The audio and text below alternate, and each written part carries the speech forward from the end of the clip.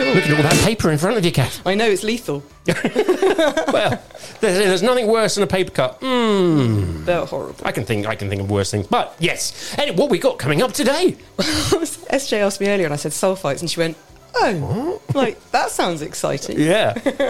But we can talk about, sulfur dioxide and sulfites in wine because it's a big an issue part of for it. a lot. Yeah, people talk about it a lot and we've referred to it probably quite a few times in the recent weeks. Yeah, so let's look into that. We should look into it, really. A bit later on, we're going to be talking about one of my little favourites, a little cheeky little number. Yes. Oh, stop it. You kiss your mother with that mouth. It's Riesling. It is Riesling, yeah. Oh, I'm looking forward to that. Yeah. Are we tasting? Sorry. Well, Oh, maybe after. yeah. But, we will be tasting because I have brought in a little surprise to challenge Kath as well. Coming up. Oh, he's going for the hard challenges now. Towards the end of the show, you do want to stick around for this because I am challenging Kath and I've been so sneaky. I'm going to catch her out. Let's see if I do it. You will be sneaky because you nearly always do catch me out. Oh, fantastic. Let's kick it off. Should we dive in? We shall dive Dive in to River Radio. Ah, that was the River Radio dive in. So Well, we that's can do all right. another dive in. It's always hard when things have the same description. I know. Well, we like to test our presenters. So we're diving in. We're going to go diving straight into sulfates. We are diving straight into sulfites because people talk about them a lot. Yeah. They often talk about how they give them nasty headaches and things of that nature. Is that true? We need to talk about it in more detail, but histamine. When we talked about the gadgets and the one that Gemma noted, that's like a stirry thing. Yeah. Technical description there. Stirry thing. And she The wiggles actions her are good finger too. in the air. Yep. Yeah, exactly. But those sort of wands and things purport to remove things like histamine, which can be a problem for people. We'll talk about histamine a bit more. That's what actually is usually causing things like red wine headaches. Okay, histamine. Histamine, yes. So that you get that when you get hay fever, don't you? It's Yes. it's a reaction from the body We against produce it. something. Our mast cells produce histamine to help remove an allergen That's from your body. right. So, Yes, I remember yeah. you saying that's why sometimes with a certain red wines, I used to get very snotty, for want of a better word. Exactly, but it's your body working well, Brian. That's that's a good good. sign. So take solace from that. Okay, I now have solace. Yeah, but so often it's things. There's other amines as well that come into the mix in that sort of spectrum. Some people are sulfite sensitive, genuinely, but it's probably more often not headaches are caused by things like histamine. But sulfur is an additive; it has to be labelled on labels as contains sulfites, and you see that quite often on other foods as well, but particularly on wine bottles now. So does it have a large amount of sulfates? Well, this is what we're going to get into. You see. Yeah. Okay. Yeah.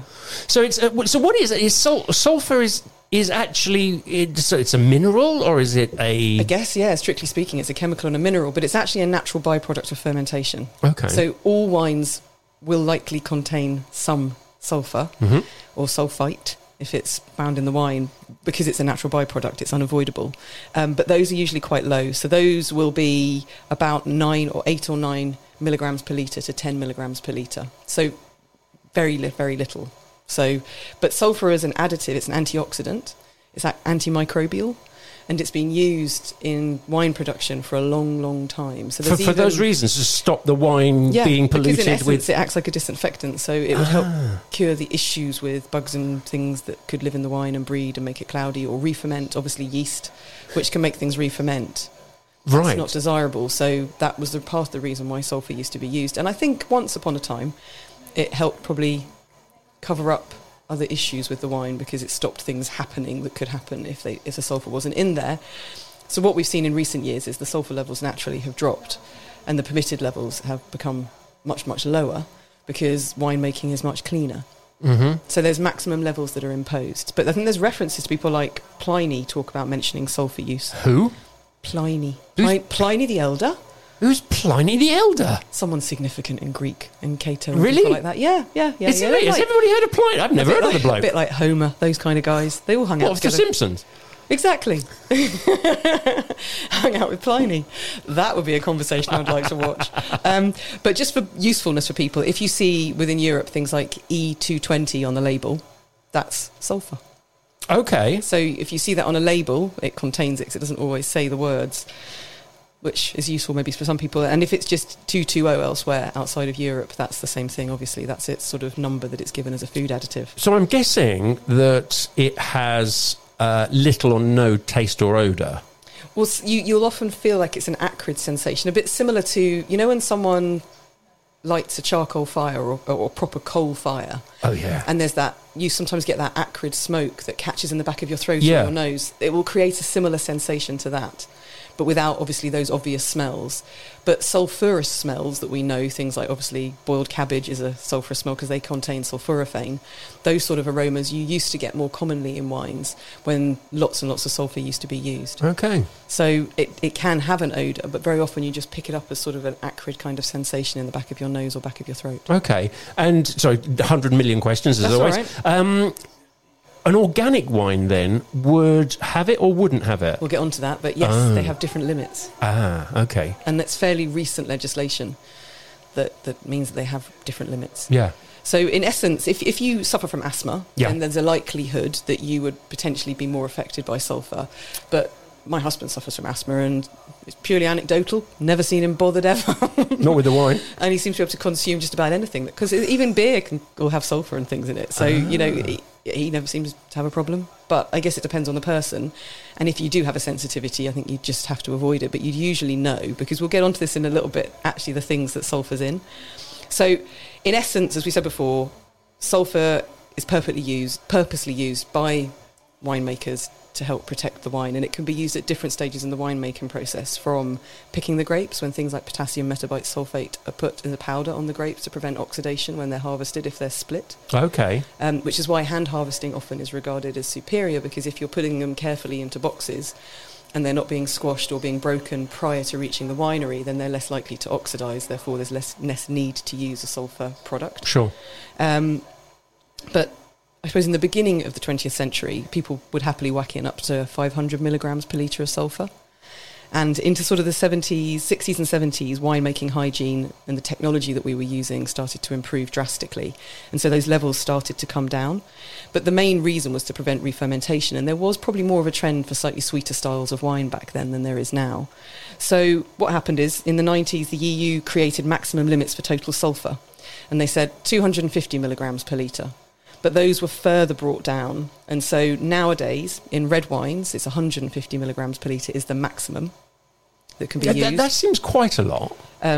200 for whites Right. and rosés. Yeah. 235 for sparkling wines and 250 for sweeter styles of wines. And then if they're very, very sweet, they can obviously have more because it prevents re-fermentation. But you said that generally there's between 8... That's natural. That's what occurs naturally. Oh, yes. I see. And so then it's winemaker choice. Now, these are maximums that are put in place, and they're lower for organic wines. So it comes down to 100 milligrams per litre for reds, 150 milligrams per litre for whites and rosés. So they're naturally lower, and it's part of organic production. You adhere to that. But most winemakers, if they're making their wines well, they don't necessarily add anything close to the upper limits, No. because the wine's cleaner doesn't require it. Are there any alternatives to sulphur, or is it just that you can use to disinfect, for want of a better word, well, there's people who don't use it, who don't put added sulphur in, and that falls under the moniker, really, these days, of what's called the natural wine movement. And we'll look at that one week. I keep saying I avoid that one because it's quite a contentious topic for a lot of people. Is it? But there is, if people want to know how much sulphur they're drinking, there is actually a really useful resource. There's a fellow master of wine called Isabelle Legeron, and she was running an annual wine fair that was in the UK, in London, in New York, and various other places as well. I mean, it was a proper big wine fair, and it was called Raw Wine. And the idea was everyone there was presenting wines that fell more or less under this natural wine umbrella to promote it. But she put in a limit for the sulphur levels the wines can have. So she said up to 70 milligrams per litre, regardless. So by putting that in place, she controls it all. And on her website, which is Raw Wine, every wine that's been shown is listed, and it tells you the sulphur level for that wine in that vintage. Okay. So why is that contentious? It seems like, again, it's a good thing to be able to produce good wine with less additives. So you might have noticed that some of the wines had different upper levels. So we have less sulphur maximums for a red wine than we do for a white wine and a rosé. And they're the obvious ones to look at. And there's reason for that. And so if you have a red wine, you have some antioxidant properties present in your wine. So you've got things like anthocyanins and polyphenols. So the colouring compounds and the tannins have antioxidant properties. So in theory, a red wine then requires less sulfur dioxide to be added to it at any point in or after the winemaking process. A white wine, in theory, doesn't have those, or very rarely, and certainly won't have as many, because it's obviously a white wine, it's not fermented on its skins. And a sweet wine obviously has sugar present, so it requires potentially more sulfur to prevent any rogue yeast causing it to re-ferment and giving you a fizzy wine. So you're getting a wine that's a completely different style to what you were expecting. Mm-hmm. So if you're making a natural wine and you're using less sulfur or no sulfurs being added, you need to either make sure that your winemaking process is incredibly clean, because it's not just re-fermentation that it prevents. Any bacterial spoilage or protein, particularly bacterial issues, are held at bay and prevented, because it's acting like, it's not just an antioxidant, it's got the antimicrobial properties as well. So in essence, you need to have more. So if you want to make a white wine, for example, with no sulfur, very often they're skin contact wines, and stylistically they are completely different to a white wine that you would probably be familiar with. Right. Yeah. Okay. But it sounds to me like it's a good thing if they have to work harder and they have to have stricter or more skillful winemaking to do it without sulfur. Then that's a wine I want, isn't it? Well, in theory, yes. From my experiences working as a wine buyer for many years, those that had to travel longer distances, particularly across an equator, often didn't fare. So Even in alleged temperature-controlled vessels, containers. So perhaps not everybody has mastered the. Well, and also they're more they're not as protected, and the thing is, if someone's using it in sensible volumes and they're not getting carried away and just piling in loads of stuff to hide errors and mistakes, then surely it's not necessarily a bad thing to use it if the wine you get is the style that you actually want it to be when you get to drink it. Yeah, sure. So I think it's about, again, it's one of those things, I feel very much about finding balance. And again, smaller producers on the whole will not needlessly be adding something to a product. So what would you say is in your opinion, and that's all it is, I know, is a good level of sulfates then? What, if I was a bit concerned about that, maybe I do have asthma, and it's, what would be your opinion, should I be looking for on those levels? I think there's lots of really good wines that do sit at the limit that Isabel put in place. There's some really good wines, and below it, there are some people that naturally just don't need to. I would say probably veer towards reds, because they're more likely to be lower in sulfur. And I would probably, but it's hard to say because you often don't know. I mean, I regularly ask producers for what we call fiche technique. So the winemaking and the background, the viticulture for the grapes. And it's funny, you get so much detail on oak usage, percentage of third fill barrels.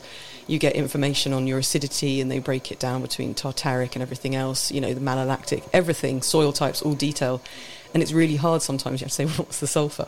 Because they all know what the sulfur is. Yeah. Because it has become almost contentious, and in a way it doesn't necessarily need to be contentious. You asked before about alternatives. Yeah. Weirdly, there are experiments being run with glutathione. There we go, another technical word. So glutathione is a tripeptide, and it's an amino acid. We create it in our bodies. We create it in our liver. It's our master detoxifier in the human body. Really? And it's a tripeptide made up of 3 different, I think it's glycine, cysteine, and one other amino acid. I think you're going a bit too far into it now, Kath, but basically, but plants also create it as an antioxidant. So they're looking at maybe whether that could be used instead of sulfur. But the big issue as well with sulfur is it's often used to clean barrels, to make barrels and things hygienic. Because you don't want to be putting things that could oxidise, like peroxide, to clean a barrel. Steam people use, and people who are really diligent, they clean their barrels with steam as well. But I think in the EU, only sulphur and steam are possibly permitted for barrel cleaning. So it is a complex topic, and I can understand why it then becomes contentious, but I don't think it should ever be labelled as a villain, because it does serve a purpose. And to put it into context, we could run through things that you come across every day that probably have more sulphur than a bottle of wine. So really, anything in a plastic tub or anything covered with cellophane that you buy will probably be dosed with SO2. Oh. Yeah. So canned and frozen fruit and vegetables can be treated with SO2. And right. It won't necessarily be labelled.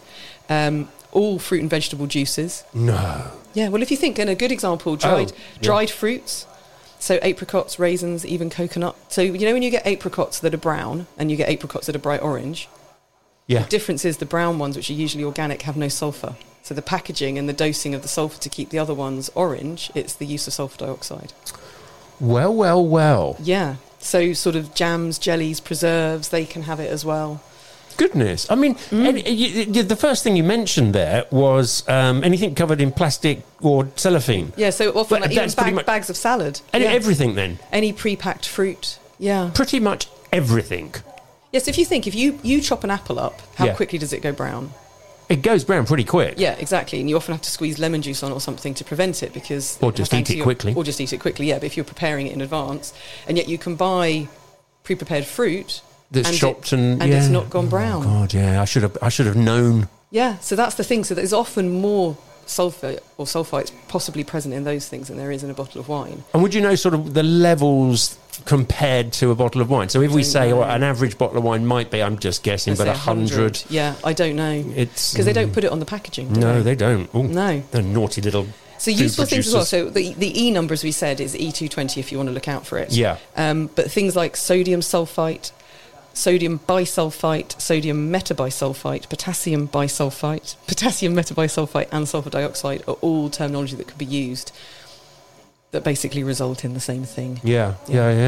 So we've got leftover from Sam and SJ's show here Yeah. a bag of, monster size hula hoops. Yeah. They're probably covered in the stuff.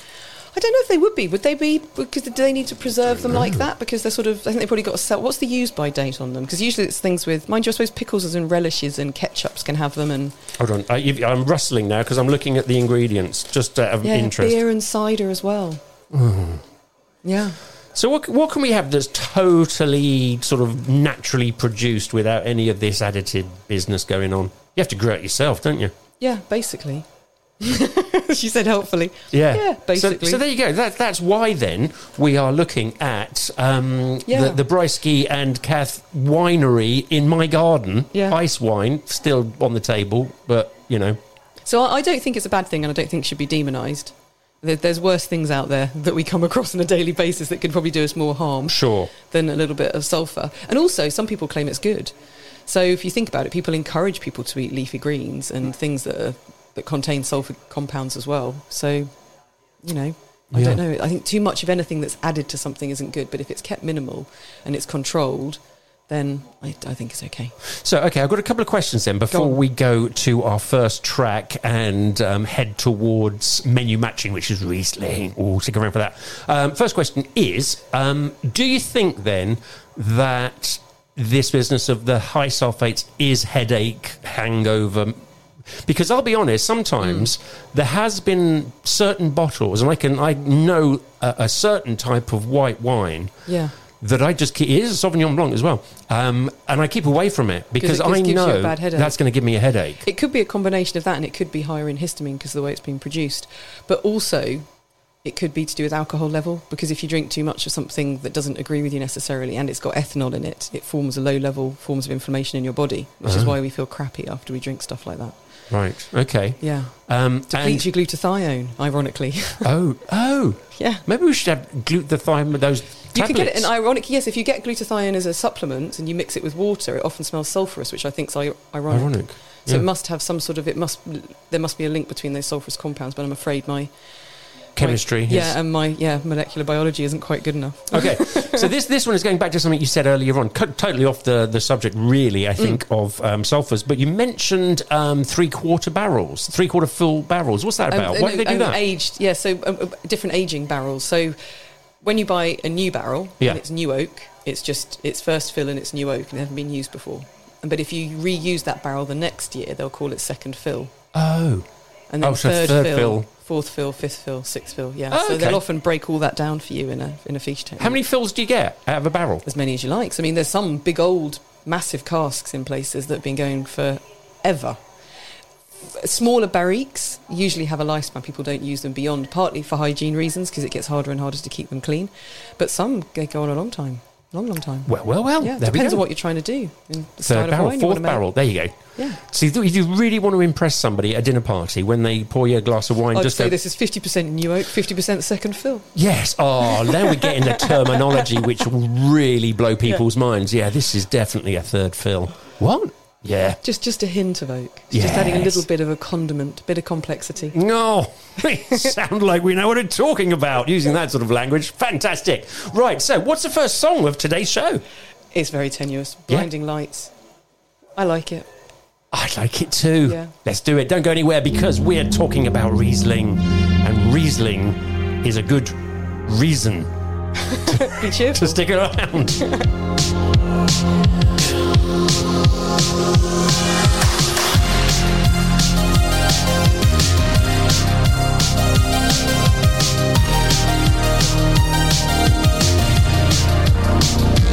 I've been trying to call.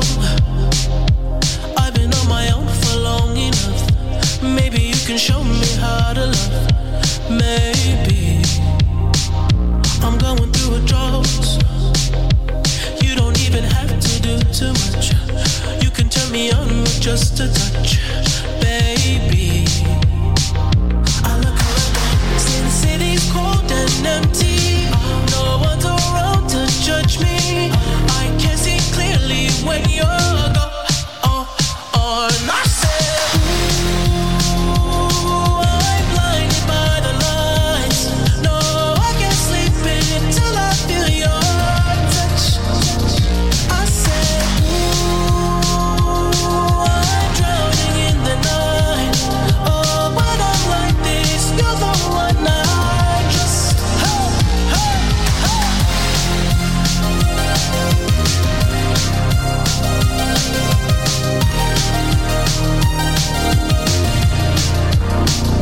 I'm running out of time, 'cause I can see the sun light up the sky. So I hit the road in overdrive, baby. Oh, the city's cold and empty. No one's around to judge me. I can see clearly when you're gone. And I said, ooh, I'm blinded by the lights. No, I can't sleep until I feel your touch.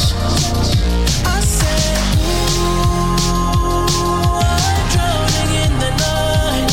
Oh, when I'm like this, you're the one I just, I'm just coming back to let you know.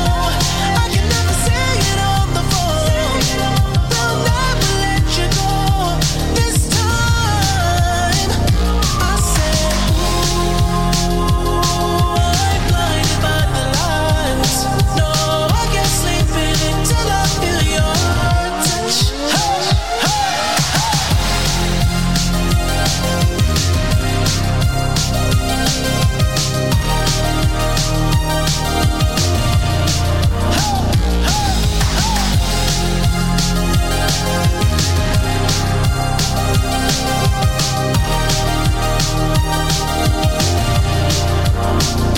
I said, ooh, I'm blinded by the lights.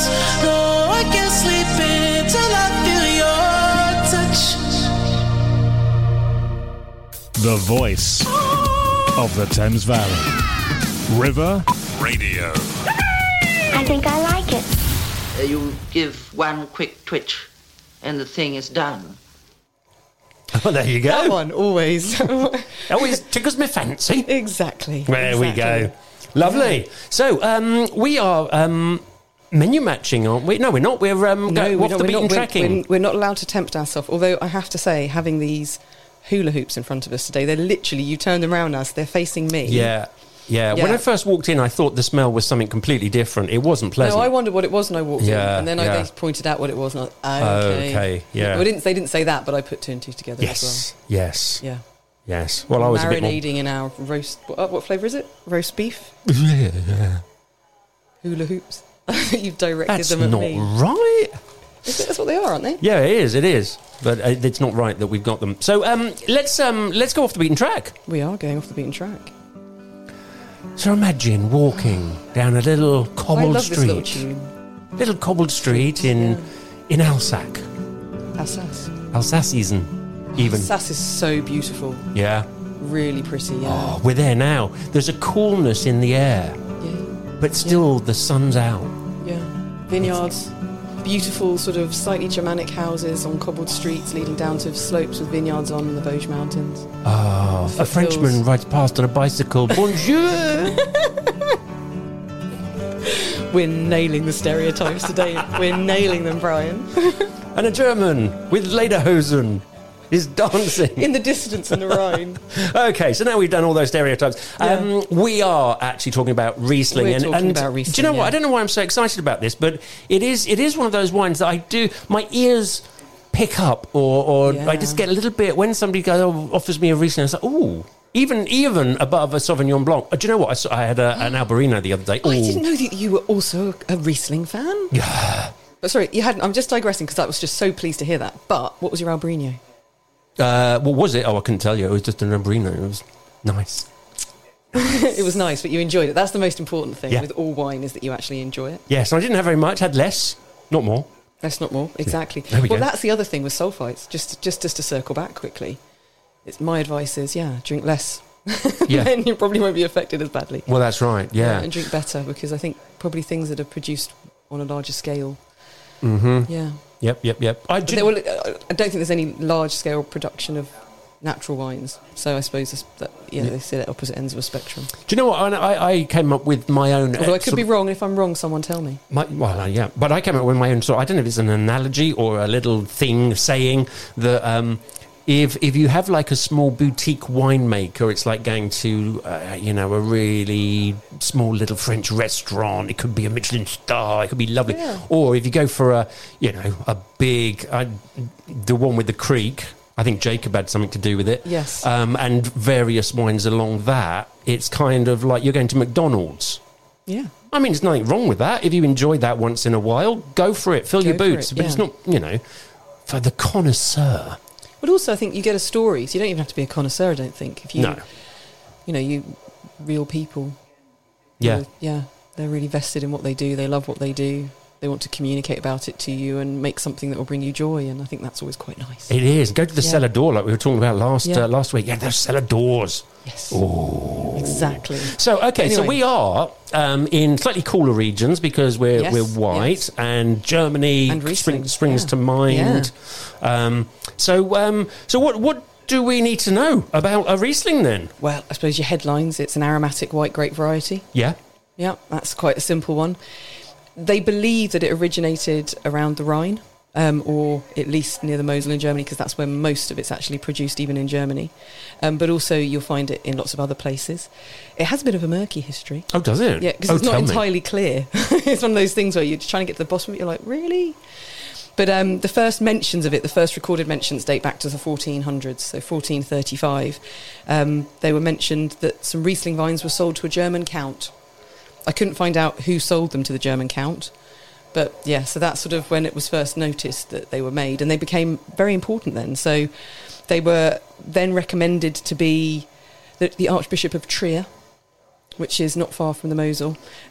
He wanted all green grapes that were planted to be Riesling. And Oh. he decreed that in sort of the 1780s. Crikey, he liked it then. Yeah. So obviously to just improve wine quality. He obviously wanted to ensure that anyone gave him something to drink, he'd want to drink it. Yeah. Wow. I suppose maybe that's throwing your weight around in a way that's Good plan. exactly a good plan. But in the 1850s, fun fact, it was more sought after than things like Champagne and Bordeaux and Burgundy. Oh, wow. To the extent that it was the most Riesling, particularly the sweet Riesling styles, were the most, because they were really the only styles made then, most sought after wines in the world and served at all the royal tables. Is that right? Yeah. So that was the 1850s, and Yeah, so how's it sort of bared up over the years? Then is it still Pretty badly. Yeah, because I was going to say Yeah, it's a real underdog now. It seems to be off the beaten track. Yeah, exactly. Look at you. Knowing your Brilliant. segments. See what I did there? Quite impressed. Yeah. No, basically, yeah, it's become very unpopular. There was it's like all these things. There's an enormous rise in popularity of something often, and then it tails off. So, particularly things like Liebfrau Milch, and Hock, Black Tower Blue Nun, those sort of things, which I aren't remember Blue usually Nun. Riesling. They're usually made with Mutter Thurgau. But they sort of, what people started to associate with German wine, and obviously Riesling, and it sort of tarred with the same brush. And as the popularity waned and other things came in, it fell off a cliff. But in terms of quality and price, some of the best wines. Yeah. Oh my God, they're delicious. Whatever happened to Blue Nun? Still going. Is it? I think even fairly recently it was probably still in the top 20 brands sold in the UK. So I have a theory that there's lots of closet Blue Nun and Lieb fans. So they've got their friends round for dinner, you know, they're cracking open their swanky champagne, they drink some really nice Bordeaux, they've taken the time to decant it, and they finally get everyone out the door, they're like, quick, get the Black Tower and Blue Nun out. Why not, eh? Yeah. Good wines, one you enjoy. We had a staff tasting sort of party thing, and everyone had to bring bottles, and one of my colleagues at the time, we all tasted everything blind, brought a wine that actually wasn't that bad. All of us were like, it's pretty old, but it's all right. Turned out to be old Blue Nun from the 90s. Was it really? Yeah. Goodness. Okay. So what can we expect then with our Riesling then? On the nose, what are we looking at? So on the nose, usually common characteristics are citrus, stone fruit, white flowers, and, you ready for this? Petrol or kerosene. Yeah, I heard that before. Petrol, kerosene. Doesn't sort of spring to mind as something you'd want to be drinking, but I suppose it's a And I combination. think it sometimes puts people off, especially, it's usually when it's older. For German Rieslings and things grown in cooler climates, that kerosene-y, petrol-y character starts to come with evolution and age. Or it seems to appear slightly earlier in wines that come from the New World, and there's a suggestion that it could be to do with the ripening of the terpenes and the monoterpenes in the grape skins. And so increased sunlight hours pushes up the propensity for those aromatic compounds to make their way into the wine, basically to be developed. Okay, so just before we go on, you're throwing words around like terpenes and something else terpenes, Monoterpenes, like yeah. that's just normal for people to... So they're different flavouring compounds, Oh, okay. basically in aroma compounds or aroma compounds that we perceive. Right. So things like pyrazines, which you get in Sauvignon Blanc, create that sort of gooseberry grassy asparagus character, Okay. and bell pepper character, and so terpenes and things, and they're all this little compounds. Yeah.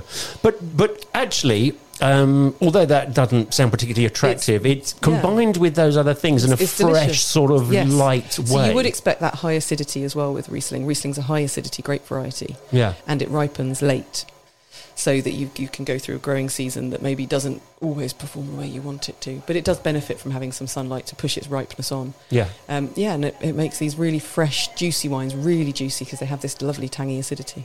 Okay, so on the palate then, so we're getting the same sort of things. We're getting the light, citrusy, So it again some depends where it's flowery. Yeah, exactly. Things. Florals, citruses. Depends where you are as well as to what you get. So particularly, I think for me, one of the markers for things like Clare Valley Riesling from Australia was an amazing lime juice character. Like really, there's a sense of purity and clarity to the wines. Do you know what? I'm pretty sure I've been to the Clare Valley. Is that near Barossa? Yes, you go a bit further north. They have the Adelaide Hills, which has a and up real into Clare Valley. German influence. Yeah, up and then there. you go up into the Clare. Yeah. Oh, lovely. Yeah, and they make amazing Rieslings.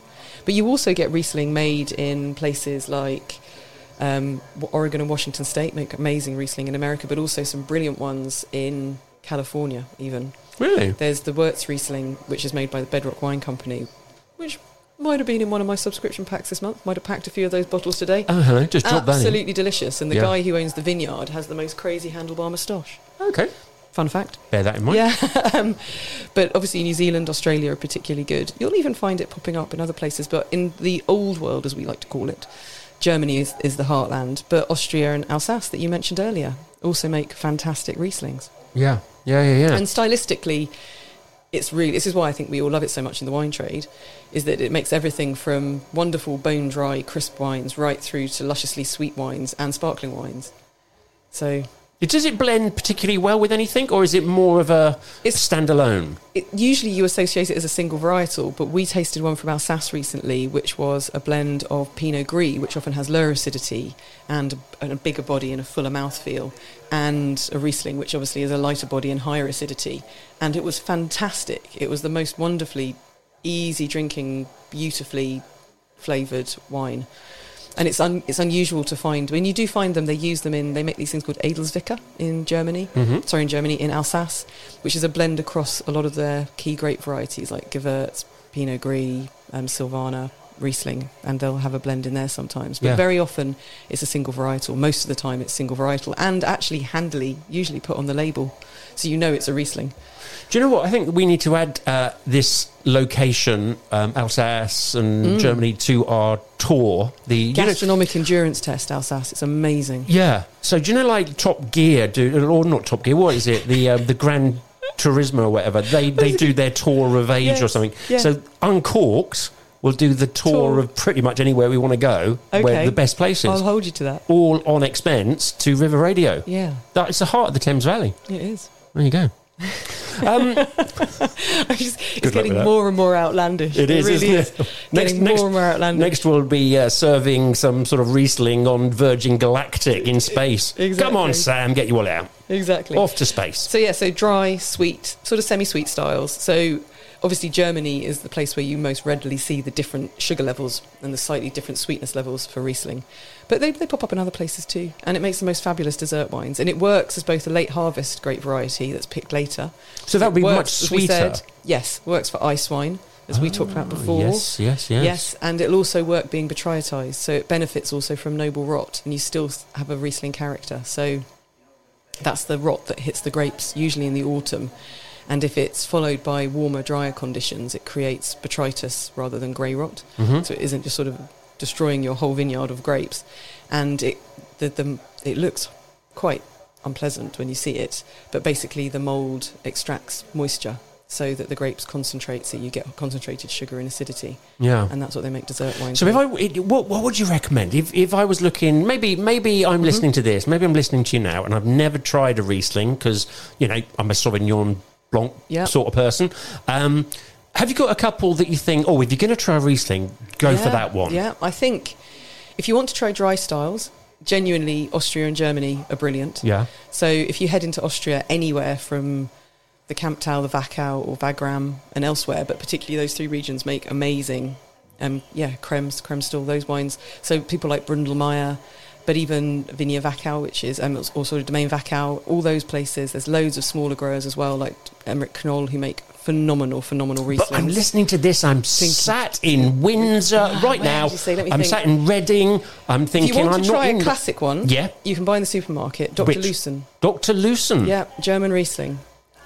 Now, if sales of that suddenly go soaring can pay across us a the Thames retainer. Valley, we should Because contact it's the old accessible doctor. and easy to find, and it's really good quality. Yeah. Yeah, really nice. What is it again, Doctor Who? Dr. Lucen. Dr. Ernie Lucen. He's a character. Lucen. Yeah. Dr. Lucen. Lovely. I'm going to be looking for that. Yeah. Can you get it? Literally, can I go to Sainsbury's and get it? Or You should be Tesco able to, or yeah. Lidl? Yeah. But it's rare to be disappointed by a Riesling, I find. You have to know, if it's got something like Cabernet Spätlese or Auslese on the label, or Trockenbeer and Auslese, it's going to be sweet in style. But if it says just Trocken, and it's from Germany or Austria, then it will be dry, because Trocken means Trocken dry. is dry. Okay, that's a good one. Make a note of that. Trocken is dry. Yeah. So that, because But I'd be going for those If you don't want ones. to have a style that's sweet, then look at Australia and New Zealand, because Okay. they'll reliably they'll say they'll say dry Riesling usually, but they're nearly always going to be. And also look at the alcohol. If the alcohol level is really 10 degrees or less, then it's likely to have some residual sugar. But if you've got slightly more alcohol, it's giving you an indicator that it's been fermented to dryness. Yeah. Okay. So that's the other thing you can look at. We spoke about soils before and stuff. Yes. Does Riesling lend its hand, or does it prefer a certain type of Love soil? slate. Slate? Yeah. There you go. Blue slate, particularly if you're in the Mosel.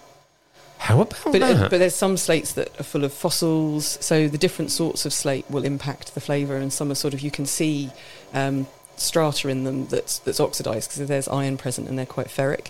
But you can also get different colours of slate. But yeah, it seems to like blue slate a lot, and it acts like a giant radiator, which helps with the ripening because the slate heats up in the sun. Yeah. Okay. Interesting. And then this is something that I don't think I've tried that much, is the sparkling Rieslings. Yeah, sect. It's not hugely available over here, No. but yeah, certainly Germany, Austria, lots and lots of sect. And it can be made as a traditional method, but often it's made in the same way that Prosecco is made. So I'd never really heard of sect before. It's SEKT. Yes. And that's basically a sparkling white wine that Yeah. it's called Prosecco or It's there, but Cava yeah, it's or sort of whatever. the Germanic region's name Sparkly for sort of, stuff. Yeah. Lovely. And it's not always made with Riesling, but often it is. Yeah. Is there a website we could go to and look for all these interesting sites of wines, or would it be, I don't know, maybe we go to Grape and something. Grape and Nectar. Well, yeah, Grape and Nectar. Grape and Nectar's wonderful. Obviously, I'm massively biased, but we do more offers and subscriptions. But if people want advice, and help finding wines, we're good at doing that as well. Because we do lots of consultancy for people. Do you rate these sort of things like Virgin Wines or Lithwaite's or all these sort of places? Do they, or are they just actually still there? You're getting your Jacobs Creek at a bit of a discount. You might as well just go to the supermarket. Because I kind of like going off and finding these little. Yeah, I think I'm all for supporting sort of small merchants. I think any small wine shop makes me excited, and I want to go and have an explore and see what they've got. Sure. And you can speak to people who love wine, and they'll always have tasted something or have tasting samples that you can experience and taste and try before you buy, and I love that. Yeah. But I also think anyone, to a certain extent, who makes wine accessible for people so they can find it and enjoy stuff, it can be good. Yeah, that is the difference. It is. I mean, I know I'm biased towards this because I live in Cookham, but there's the butcher's wine cellar down there. Exactly. And Paul there is. I'd go in and I say, do you know what, Paul? I fancy something like this. That. And he goes, oh, do you know what? Have a little taste of that, Brian. See what you think. Yeah. And it's nice because you get a little taste, and it's like he gave him a little taste of something the other day, and I was oh. Goodness, no, I can't. Oh, no, yuck. Exactly. And I was thinking, I'm glad I didn't spend £7 on a glass for that. Exactly. But actually, the vast majority of the time, every time I go in. But I do think, support your local. We've got Grape Expectations just over the road here in Marlow. That's right. Yeah. And you'll see them everywhere now. They're popping up. So in a way, the benefit of larger entities, both supermarkets selling wine and larger mail order companies like Laithwaite's, is that they both serve a function. But without those big things existing, the other side of the coin doesn't appear, which is the small merchants who specialise, and they're all over the country. And you can order online from lots of them as well and find just interesting, fun wines. And they've usually got information. But if they're local to you and you can physically walk in and they get to know you, they get to know what you like when they get something in there. It's that whole thing. It's like if you get to know your butcher or you get to know your greengrocer, you just, all the things that they get something new in that they think you'll enjoy, you get the heads up. That's right. It's just a nicer relationship. Yeah, we were talking about somewhere in Nettlebed, just outside of Henley-on-Thames, weren't we? The cheese place. The cheese place. Nettlebed cheese, Witheridge, my favourite cheese, I think, at the moment. Do you know what? I think it's Simon Williams. I know Simon, who is in Upstairs, Downstairs. He's on The Archers, actually. He's one of the main characters in The Archers. I think it's his niece or his daughter who runs that place. Amazing cheeses. Yeah. Oh, there you go. There's the whole country. We've got a country full of amazing stuff that we're supporting. So why would you go to the massive, great, big places when you can go to these artisan little and boutique... they're passionate people as well. Yeah. I know what I'm going to be doing as soon as the show's over. What? Going to a little artisan place somewhere. Buy some food and drink. Yeah. Sounds cheese. perfect. Yeah. Okay. Well, listen, we're still to come. We are going to look and investigate what goes well with Riesling in our menu match. So if you're planning on trying a Riesling, then you want to stick around to find out some of that cuisine and food. And then also, I fear the challenge, Kath, is truly horrific. It's in front of me now. This is what we have been waiting for. This is one of the biggest challenge Kaths that has ever taken place. Oh, God. And I am confident that I'm going to catch her out this week. We're going to find out. Don't not go anywhere. I'm quite confident you are as well. That's all coming up right after this.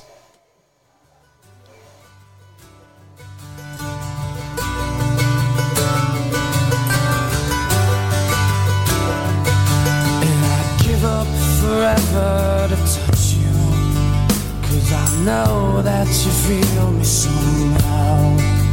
You're the closest to heaven that I'll ever be, and I don't wanna go home right now. And all I could taste is this moment, and all I can breathe is your life. And sooner or later it's over.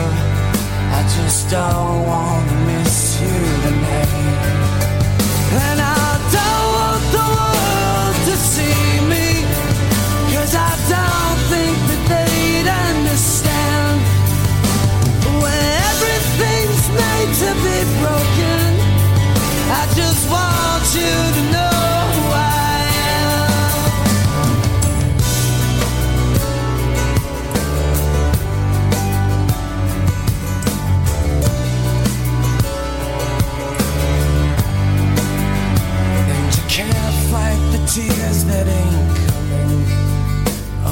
moment of truth in your lies. When everything feels like the movies. Yeah, you bleed just to know you're alive.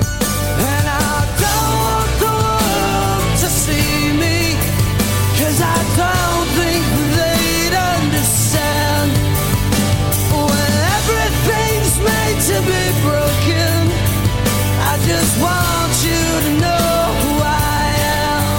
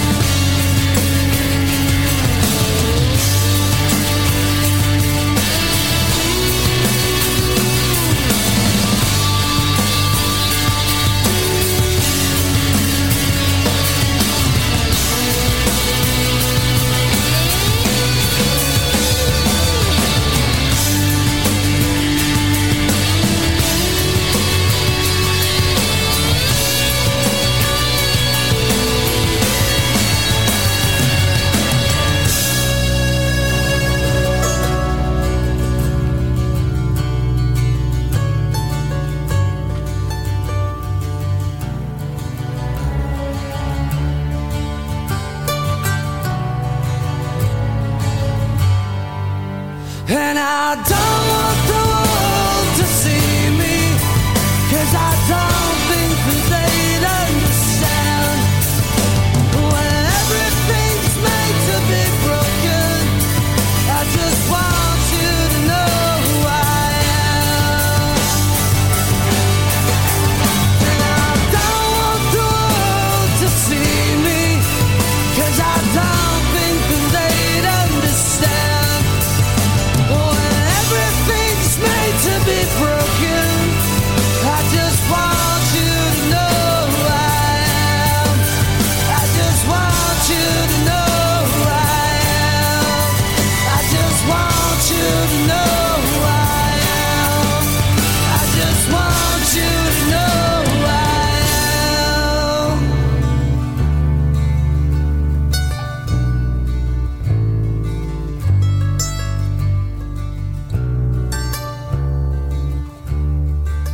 The soundtrack to life in the Thames Valley. River Radio. On the web. To the Batmobile. Let's go. On your mobile. Hello? And on Alexa too. River Radio. That's it! I pronounce that River Radio, but I'm always working on how I say things and I might not have it right. Both of us in a little world of our own there. Oh, it's finished. We're here for a reason, aren't we? We're supposed to be doing something. We are here for a reason. Well, we have been talking about Riesling, and now we are going to match it with something. We're going to dive in. We've done that. We're going to menu match. You're mixing it. Well, you've got one bang on, and the others you've kind of, Well. You're merging it. You know. Oh, listen to that, eh? Yeah, that's that little bit of sect, isn't it? Yeah. It's sect today, exactly. That's exactly what it is today. Oh, lovely. Oh, lovely. So, we've been talking about Riesling, or perhaps we might even mention a sparkling Riesling from the Germain area and north of... Germain area. They often have it on breakfast buffets. Really? Yeah, it's one of the first things I noticed when I was first travelling for work in Austria and Germany. I'm thinking, oh, that's impressive. Early start. Exactly. Bit too professional for me, that. I couldn't cope with that. No. But okay. Amazing breakfasts, though. Like a real spread. Do you know what? Fantastic. I've spent some time in Austria and driving on the motorways and through Germany to get to Austria sometimes. What they do, the motorway service stations, The food there is unbelievable. It's amazing. Compared to ours. Yeah, I know. When you go and there's a Burger King and a Wimpy and Happy to have a car picnic. Greggs. Very happy to have a car picnic over there. Oh, it's unbelievable. Yeah. You go in there's a full buffet. They've got the lot. Yeah, amazing looking sort of breads and cheeses. Yeah. Oh, I think we're missing. We're doing something wrong. And come on, service stations throughout the UK. Up your game. Up your game. Exactly. We want a buffet with some Riesling, sparkling. Come on now.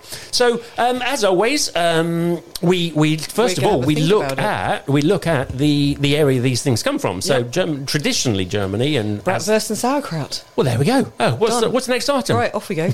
No, actually, really good sauerkraut, or choucroute as it's called, and it's in France and Alsace, is often cooked with Riesling. Is it really? Yes. Goodness. And it can be quite delicious, actually. Yeah. No, I do like sauerkraut if it is not too tangy. Exactly. Yeah. And it's quite tasty. Yes. So, obviously, that's the first choice. A good old schnitzel is another choice. Ah, schnitzel. Yeah. Yes. But, as we said, every style of wine is made. So, the world is once again your lobster, Brian. It really is, isn't it? I mean, stylistically, they're usually lighter in body and fresher in style, so you might not want something too big and heavy with them. Right. But especially ones with just a hint of residual sweetness are brilliant with genuinely hot food and spicy food, because the sugar balance is working the same way that palm sugar would in a Thai curry. It helps balance out the heat.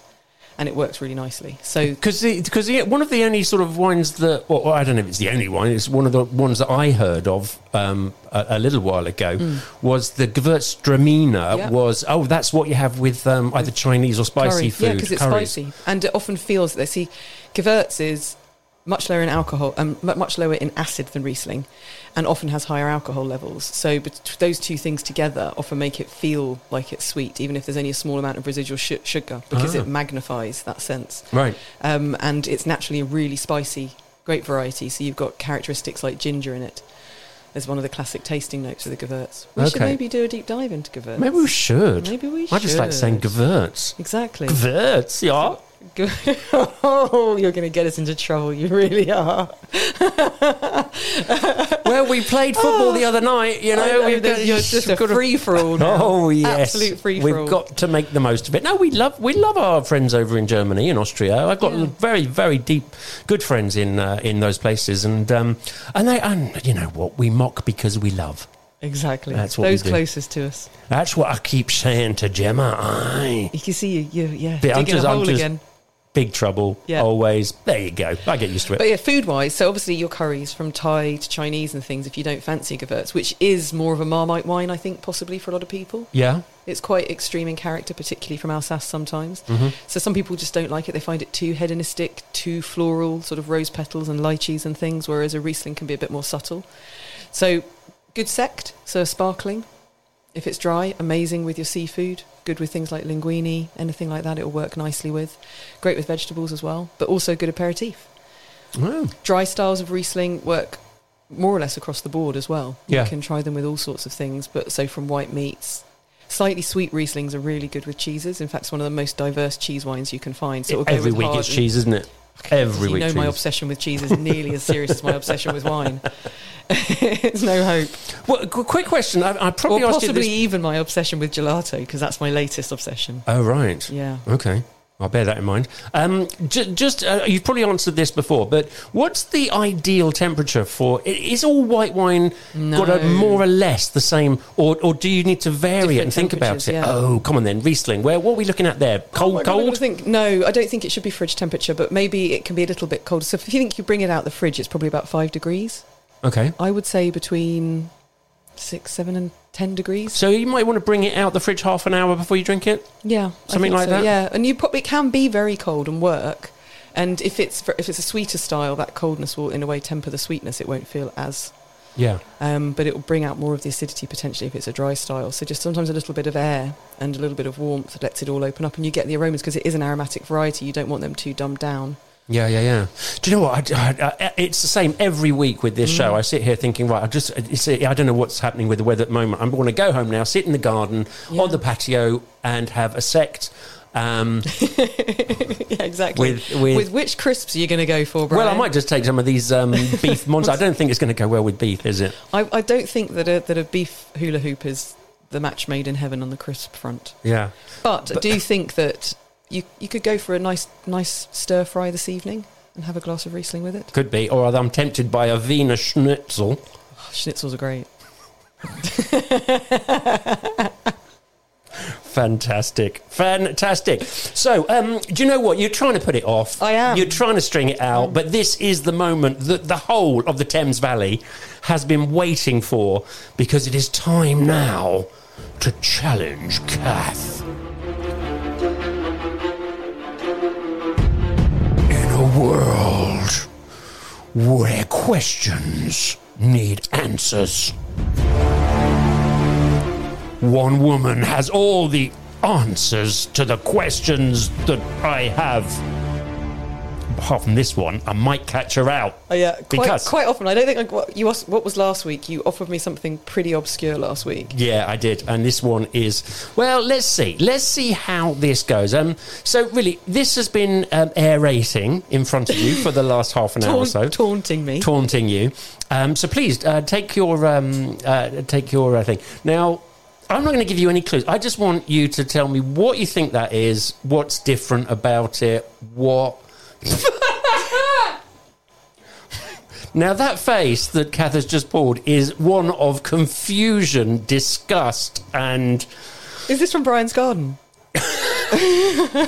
Is this my eyes fine? No, it's not. So now Kath is smelling it. She's got her nose deep into the glass and is looking very confused and not overly happy. I'm a bit scared to taste this, if I'm honest. So you should be.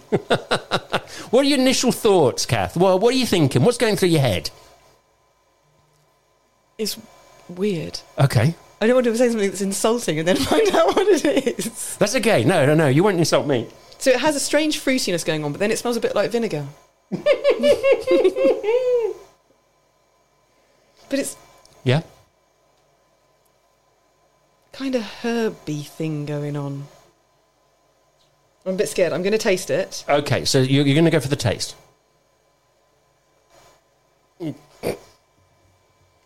That's not a good reaction. In fact, it's almost like you need a spittoon for that, don't you? Wowzers. That's like... This is available. That's got no alcohol, has it? Unbelievable. You're right. It's alcohol free. That's why I've got that face. Oh my goodness. I thought you'd never get that. And you got it straight away. That's what you get with a master of wine. There you go. Oh, you've beaten me. I was so confident. That's really phenolic. What does that mean? Like the tannins. It's like the tannins...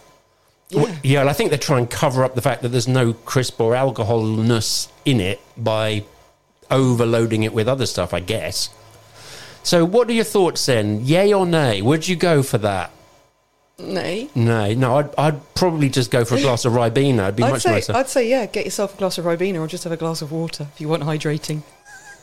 So what were you getting from it? Was there anything, at any point, did you think, yeah, that... It's weird because it feels kind of lacking. Okay.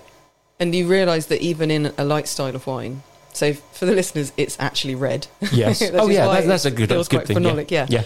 That you feel that even a light style of wine, the presence of the alcohol seems to round it out a bit more and support everything else in it. So they've taken that away and everything else is just sticking out a bit. The acidity and the phenolics. Right. The tannins are like a little bit scary. Okay. Yes, so not your favourite wine, but actually I am totally impressed that you got that so quick. That is just... So is it made from a grape that we would recognise? Well, I don't know, let's have a look. It's got a pretty... Well, yeah. I was going to say quite a nice label, but the huge alcohol-free on the top is quite... Scary. I don't know, I can't really see. It doesn't say particular grape. It just... It says... See, it smells like violets when you first smell it, and then it smells a bit like fruit, and then it smells like vinegar. Well, I'll be honest with you. The reason it's you open... opened it, thought, oh, this is awful. I'll leave it for a week. No, it wasn't me. It was actually on Tuesday. So it's only a couple of days. But I said to... Last Tuesday. No, this one got... I said to Gemma, I've got a bottle of wine in the back of the car. When you're down there, can you grab it and we'll have that and watch the football. So it might have been Monday, actually. Was That it would be Tuesday? a very disappointing football wine Tuesday. And she came up and she opens that and pours it out. And I go, what the hell? That's why it's half empty. And I go, oh no, that was for Challenge Kath. We're not supposed to drink it. It's dreadful. Right. I love that. That's awesome. Thank you so much for treating me, Brian. You can have it with a beef hula hoop if you like, just to finish it Might need off. one. Apparently, you can still get drunk with non-alcoholic wine and stuff because there is a placebo effect. Can you believe that? Don't go anywhere because that is pretty much the end of today's show. It is. Coming up a bit later on, listen, tonight at 6 to 9, Annabelle Knight, star of things like This Morning, of Big Brother's Bit on the Side. She is hosting her shows on sex and relationships, and tonight it's going to get frisky because she's talking about DOMs. Yeah. I don't know why Dom is frisky. No, domination, I think. If